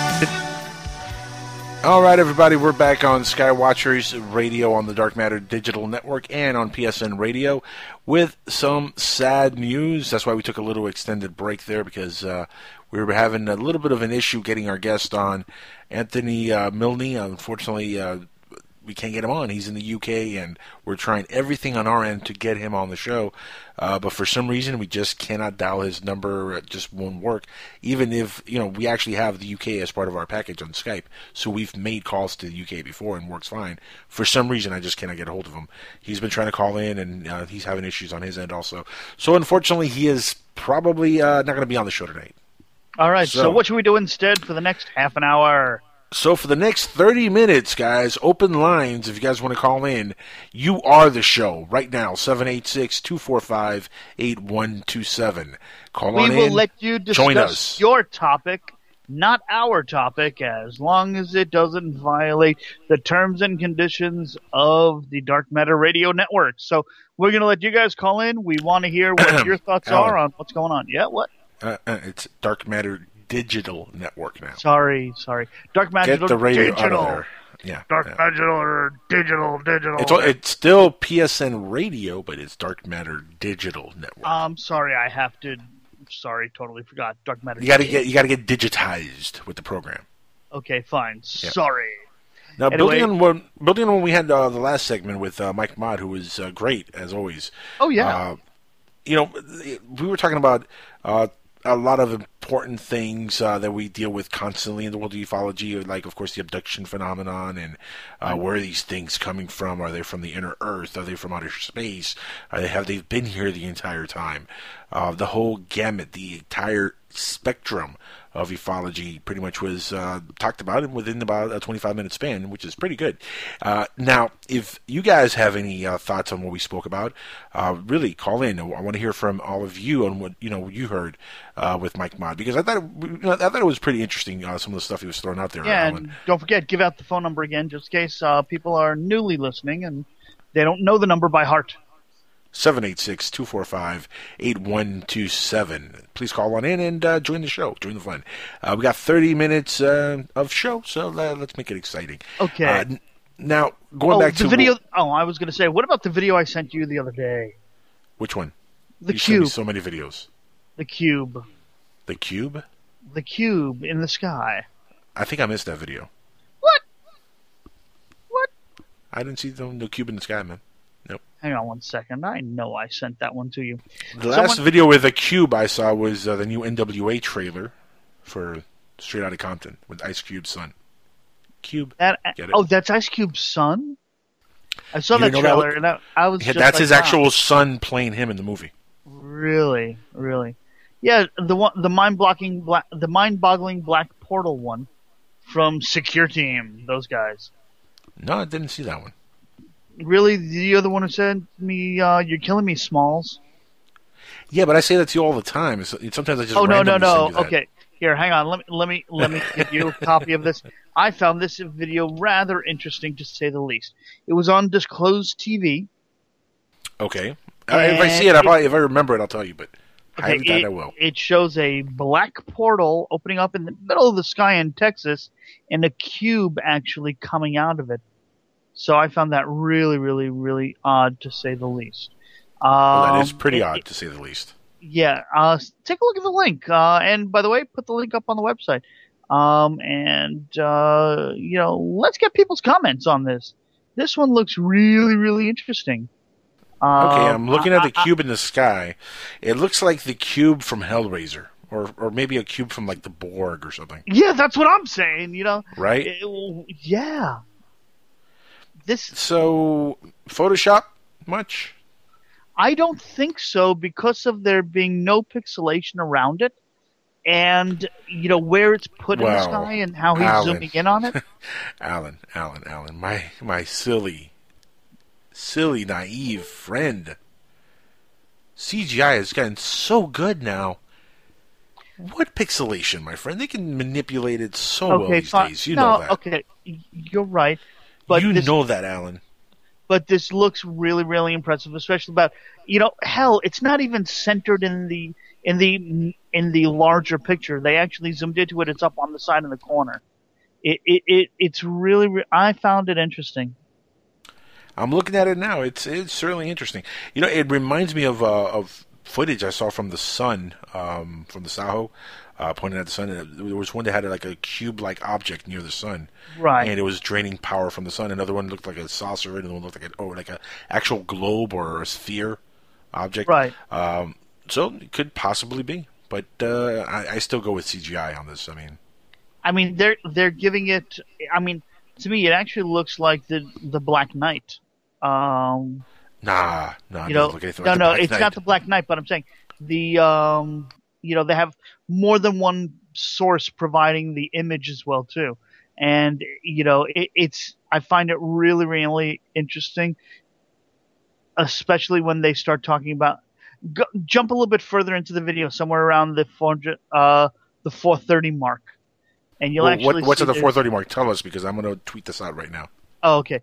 There's a lot more detail to it, and it shows a texture to it. I'm just confused on it. Maybe it's the cube from Transformers. I don't know. We are the Autobots. Yeah, that's it, man. Roll out. I really don't have an answer. They are the Decepticons. Hey, listen. Those guys really know how to voice things. They know how to voice things. We are the Decepticons. Dude, I can't do the Autobot voice, so just don't make me do it. How was my impression there? Pretty good, right? Not bad? Yes, yeah. Huh? You're no Optimus Prime, but that was... Well, I am Optimus Prime. No, not there. You're better off just going, Thunder, Thunder, Thundercats! Oh! That's the part I love. Oh! Reminds me of the Pirates of the Caribbean or something. Pirate movies. How do Thundercats remind you of Pirate of the Caribbean? I know they legalized having minimum quantities of marijuana in Miami where you live, but dude, how do you? When did this happen? Hold on. When did that happen? Today, the first. You can be caught with less than 20 grams of marijuana in your possession, and it's a $100 ticket, and that's all it is. All right, good times. I had no clue. Congratulations, don't take advantage of that just right away, okay? No, I won't be driving with nothing in my car. That's ridiculous. Really? For you? Really? Shush. Really? Those aren't cigarettes in the ashtray. I don't have an ashtray in my car. I know. I really don't. Chevy Impalas don't have ashtrays. I'm not kidding. Really? I didn't know that. Yeah, they stopped putting... Chevy in general, they don't put ashtrays in their cars anymore. Back, I think it was in 2004 or 5, I can't remember the year, they completely removed ashtrays from all cars, including Impalas, which is what I have. I have an 08 Impala. Huh, okay. So no ashtrays in my car, my friend. None. Oh, okay. None, for me.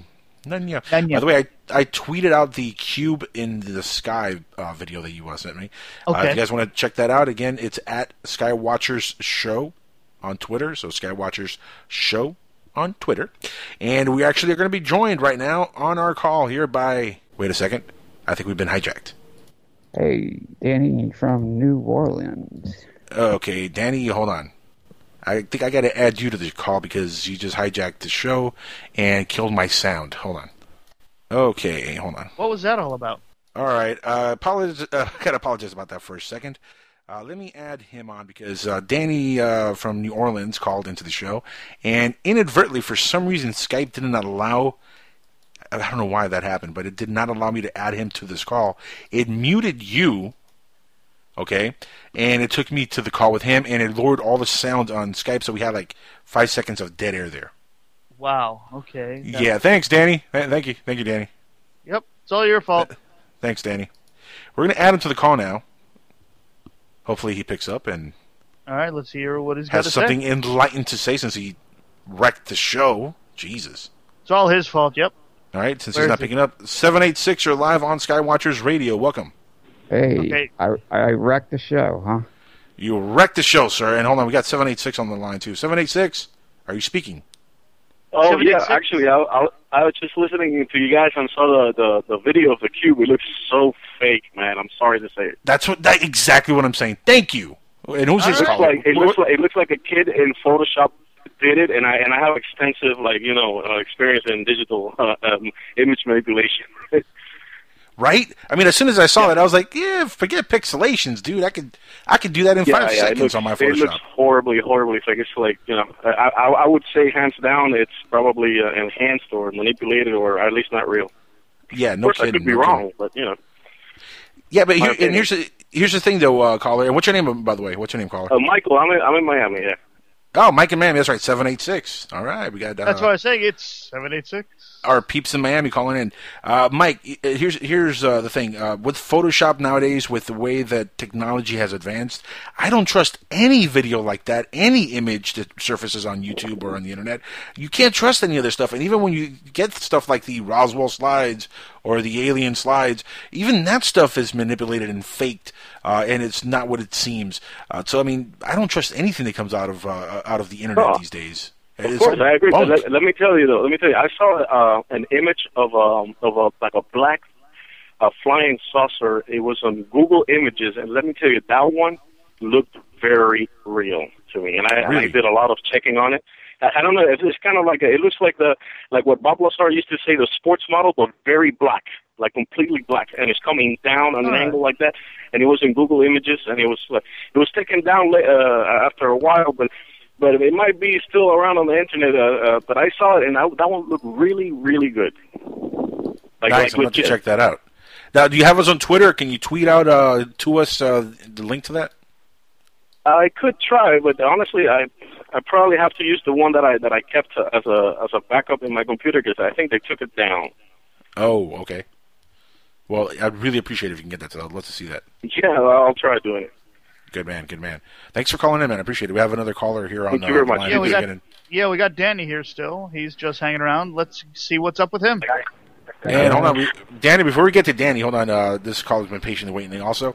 320, you're live on Skywatchers Radio. What's up with the background noise there? Oh, that's crazy. And 320, you're on the air. Yeah, hello? Yes, how you doing? Welcome to Skywatchers Radio. Yeah, this is Squirrel. I'm over here in the swamp. Squirrel in the swamp? That doesn't sound right. Yeah, squirrels. Okay. Wait a minute. Squirrels usually get eaten by alligators and other things at night, in the swamp, not to mention Sasquatch and, bat squatch and all things. Good. That's a good point. Good point. Not squirrels. So what do you got for us? I wanted to talk about that cube. I'm not so sure it's fake after what I've seen. I saw something that looked like a star, but it moved a little too fast for a star, and it generated its own cloud cover. Oh, okay. And I have 2 witnesses besides me that saw it. Okay, and when did you see this? This was about 17 years ago when I first moved to Minnesota. Okay, and have you ever seen anything similar to it again, or just that one time? Well, I've seen several weird things at different points in my life that were, sky phenomenon, but nothing that generated its own cloud cover. Interesting. What did you think of the conversation we had earlier with the spectrum of UFOs and aliens with Mike Mott? The spectrum? Yeah, the entire gambit. What do you think of the conversation we're having with Mike Mott about the UFO phenomenon and aliens in general, where they come from, why are they here, or is Earth a breeding ground of some kind for them? What are your thoughts on all that? I'm thinking it's really. I think all of them are possible. I don't. It depends on who's doing what, and some of the stuff I think we've got is reverse engineered. I think some of it's interdimensional. I think some of it's quite possibly from outside of the solar system. Some of it's ours, some of it's not. Yeah, it's kind of 6 of one and half a dozen of the other. I don't think it's all any one thing. It's just a bunch of little factions. And I agree. It's a little bit of everything. It's a big space out there, right? There's a lot of stuff out there. There's going to be a little bit of everything. It's huge. That's an understatement. It's huge. Yeah, it's an understatement. We think the planet's big. We look at the Earth and we're like, oh man, the Earth is so big. It is nothing compared to what's out there. No, we're just speck of tiny. dust. A little speck of dust in the cosmic Milky Way, in our Milky Way, and in the entire and don't forget, the Milky Way is just universe. part of the Virgo supercluster, and then if you expand on that, I mean, we're a tiny. Yeah, all we are is dust in the wind. We're like stardust. on the Stardust in the wind. There you go. That's a good way of putting it. We're like on the outskirts of the Milky Way too. Like we're not even like in the middle of the Milky Way. We're like right on the outer rim of the Milky Way. We are specks of stardust. That's all we That's are. right. We're the illegal aliens in the Milky Way. We're trying to get in. See. That's what we're trying to do from the back end. Caller, thanks for calling in. Appreciate you listening to the show. Please keep listening. Awesome sauce. Thanks a lot. Thank you. And how excited are you for Art Bell's return? Huh? So, say what? How excited are you for Art Bell's return this month? I'm speechless. That's all you gotta say. I'm speechless. It says it it's all. awesome. It's awesome, isn't it? Awesome sauce. Yes. It's about time. Indeed. Amen. Amen. All right. Long overdue. I agree 100%. Gentlemen. Thank you. Thank you. All right, Danny, what was going on with you? You had something to say also. Sorry we left you hanging there for a bit. Yeah, Danny, sorry about that. We just had one caller. And we don't get a lot of callers on the show, so when we get them, we want to give them a couple of minutes. We love our callers. You know, I'm good with that. I just I wanted them to keep rolling in. I was having fun just kicking back and listening to your calls. Now, let me explain what happened earlier, because you called with Johnny Webb, right? Our good friend Johnny Webb. Right. And shout out to him. I'd like to actually get him on the show if he's available now. I'll call him in a minute here. But, when you guys called, for some reason, Skype didn't allow me to add you to the call. It just took over the conversation. Yeah, and it dropped everything. And it's funny because, and this is how I know that Keith is always paying attention to what's going on this network. He immediately was like, your levels are low. What's going on? I can't hear you. And immediately I knew what was going on, so I was trying to fix it as it was happening. But Skype is weird like that, folks. So, and tonight we're having all kinds of issues with Skype. Can't call our guests. He can't call into our show. I think it's the NSA that's interfering with us because we're telling the truth. I think that's exactly what it is. Sir. It's what? No such agency, sir. That's exactly what it stands for. Exactly. So, Danny, what's up with you, man? What's new with you, my friend? Before we get Johnny on the line here. Yeah, well, about Art Bell, I'm just so excited. I just can't hide it. I know you sounded mad. You sound like he's losing control. Look at him. I think I like it, man. I know I like it. I think we got, 19 days now? Yep. The clock's ticking down, and it's going to be a fun conversation. It really is. It's going to be terrific. It's just unbelievable. I can't believe it. It's been almost 2 years. A little shy of 2 years, but 2 years too long. It's amazing how fast the time has gone by, though, isn't it? It is, but had it not been for this network, I believe I would have gone crazy. I think a lot of people would have, because there's really been so much. There's been so many good hosts that have come out of Dark Matter. A lot of good friends. Some good, few bad, but mostly good. We try. We can't always guarantee it, but we try. Well, he was talking about me when it was the good friend. He was talking about you when it was the bad friend, Alan. Okay, fine. I'll take it when I can get it. Yeah. You guys are always following the good. Like I said, we try. I won't throw names at the bad. It need not be said. We've only got 19 days to go. Those who shall not be named. Exactly. Sounds like another movie there, Yes. Those who have no nose. But I got to look at the video that you guys sent out, and yep. It looks like the cube, right? It looks like a block from Minecraft. Not that I play that game, but that's how it came off to me. It looks like somebody was bored and got creative with Minecraft and video editor and just went nuts. It's crazy looking, you know what I mean? You got the different angles. If it looks so CGI, maybe it's so real. I don't know. Yeah, I mean, you never know. I mean, you got the phone lines or the power cable angle. You've got the different angles, but I mean that's not terribly difficult to do. But I mean they put some work into it, so I don't know.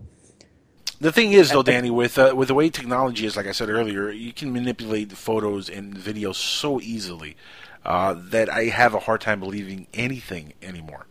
I mean, unless I see it with my own eyes and there's no video attached, just me actually looking at it in front of me, and it's right there, and I can actually look out without a screen in front of me, then I'll believe it. But it's got to be now to that point because, honestly, any 12-year-old with the right software could be sitting in his basement creating videos online. Absolutely. So it's become that easy and that accessible, especially with YouTube and everything else that's out there. And, it's becoming harder and harder to believe any kind of evidence like that. By the way, we're trying to get Johnny on the line here. Johnny Webb, who's your friend and our friend. And tell the world about Johnny Webb here for a second, because the listeners might be like, who is Johnny Webb? Well, he is, it's 3 o'clock, and I was trying to bring you somebody from the UK since you couldn't get your UK guest on. Well, Johnny Webb wasn't picking up, and let me cut you there for a second, because we have another caller calling in, 907. You're live on Skywatchers Radio and Dark Matter Digital Network, and, of course, PSN Radio. Welcome to the show. Who do we got? Hello, Angel. Yep, this is Randy Cole calling you from the Arctic. I just want to throw my 2 cents in. The Arctic? Thank you, Randy. What part of the Arctic are you in? Prudhoe Bay. Okay, so you got to see the wonderful Aurora Borealis that was really enhanced because of the solar flare recently, then? Well, you would think so, but no, because up here it is daylight almost 24 hours right now, so we didn't see shit. Wow. Whoops. Beep. Ixnay on the cursing, eh? That's right, eh? Yeah, we've got to... Wait a minute, he's not Canadian, or is he? No. Maybe. You never know. Are you Canadian? No. Okay, then you're okay. No Canadian here. Yep. You're good then. You're good. Hey, now, what do you think go ahead. Yeah, I watched it, and I thought it was probably fake. That's what I was going to ask you. What do you think of the video? Yeah, it's fake. Yeah, probably in my fake. opinion, it's fake. Yep. Yeah. Alan, this is not looking good for you, Alan. Everybody's agreeing with me on this. If it is, it is, and I'll just have to deal with it. If it is, it is. What else can I do and say? Don't you hate though? I mean, what exactly? I mean, you got some kind of technology that can whatever it did, and it designs a block, a square. What? Why? I mean, because they are Borg. That's what I was thinking. And they are Borg. You're the Borg. Now, Angel, I was on with Bill and Nancy. Okay. And I called in on a show, referenced my balls of light in Washington State. Remember that? Yes. Yeah, I remember that. Yeah. Yes. Yeah. And I'm still waiting for somebody else to speak up, reference that type of thing. I was hoping your guest tonight would mention it. He mentioned a little bit about interdimensional stuff, but not much. I'm still standing alone here with my partner that was with me that night. So, anybody out there listening that's had something like that happen, we got to, get together and chat. Well, I have no idea what balls of light he's talking about. So that's a different. It's a different show altogether, Alan. Yeah, I realize that. But Feature theater, buddy. I got that part. I'm just. Do you think the entire spectrum of UFOs has been misidentified? That we're dealing with interdimensional beings and not aliens from another galaxy or another world in this dimension? Well, something. Just no. I think it could be all of the above. To be honest with you. What I saw, I laughed when Art Bell's people said it was interdimensional. And it took me years to finally come around to think, well, what else could it have been, based on that whole scenario, what happened. However, I personally talked to people who have had some real enlightening things that have been talked about in, like Bob Hastings or Robert Hastings' book. I was a Minuteman missile mechanic in South Dakota. Never saw anything myself, but by accident, I talked to this gentleman who turned out to be the subject of one of the main chapters of Robert's book. Oh, no kidding. And he told me things that he never even told Robert that were pretty astounding. So, and based on what he saw, I mean, that wasn't ours, and I believe the guy 100%. And he also made the comment, by the way, if anybody tells you that the men in black don't exist, they're liars, because he spent a number of hours in an office locked up with them going over what had happened out there. No, when he talks about the Men in Black, how does he describe? Are they human beings in some covert operation? Yeah, they were government people. Okay. No question. So they weren't like aliens. They look humanoid or nothing like that, right? No, nope. These were suits, typical FBI type stuff. But nothing special that would indicate they were anything other than that. But anyway, so I think why would he assume they're Men in Black and some weird? If there could be FBI or another government agent. Well, normally a FBI guy would say, "Hey, I'm with the FBI."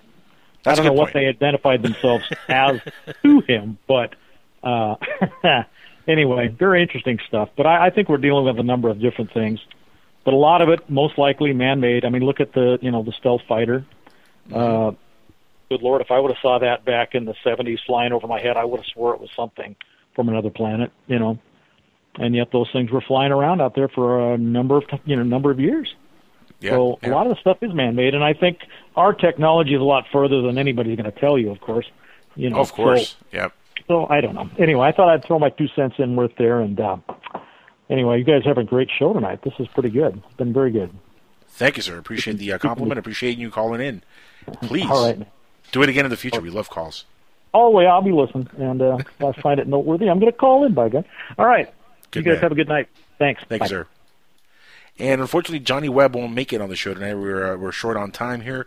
Danny, stick around on Skype here for a couple minutes after the show wraps up. Got some technical stuff to talk to you about because you're a major producer in the radio game now. You know that. I appreciate that. Major. That's a mad compliment. I don't know if I buy it completely, but he's just trying to cozy up to you, and that's okay.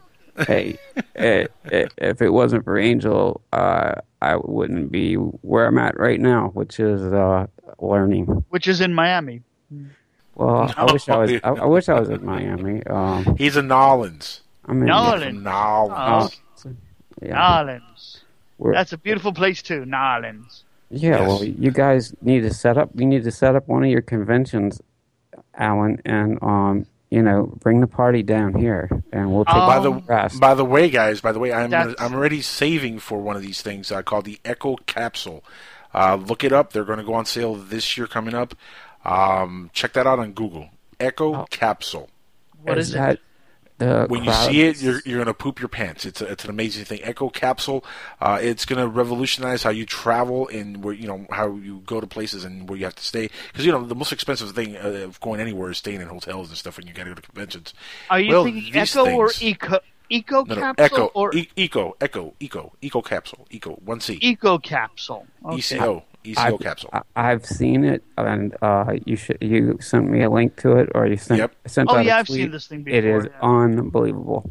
But when you see the price, it's astronomical. Well, that's only for the first few models. Yeah, not too bad. Not too bad. Cool. But it's awesome, guys. You know what else is awesome? Exit music, and we got to start playing it because we got to go. we got to go. Skywatchers Radio is done for the evening. Who do we got next week? Who do we got next week coming up?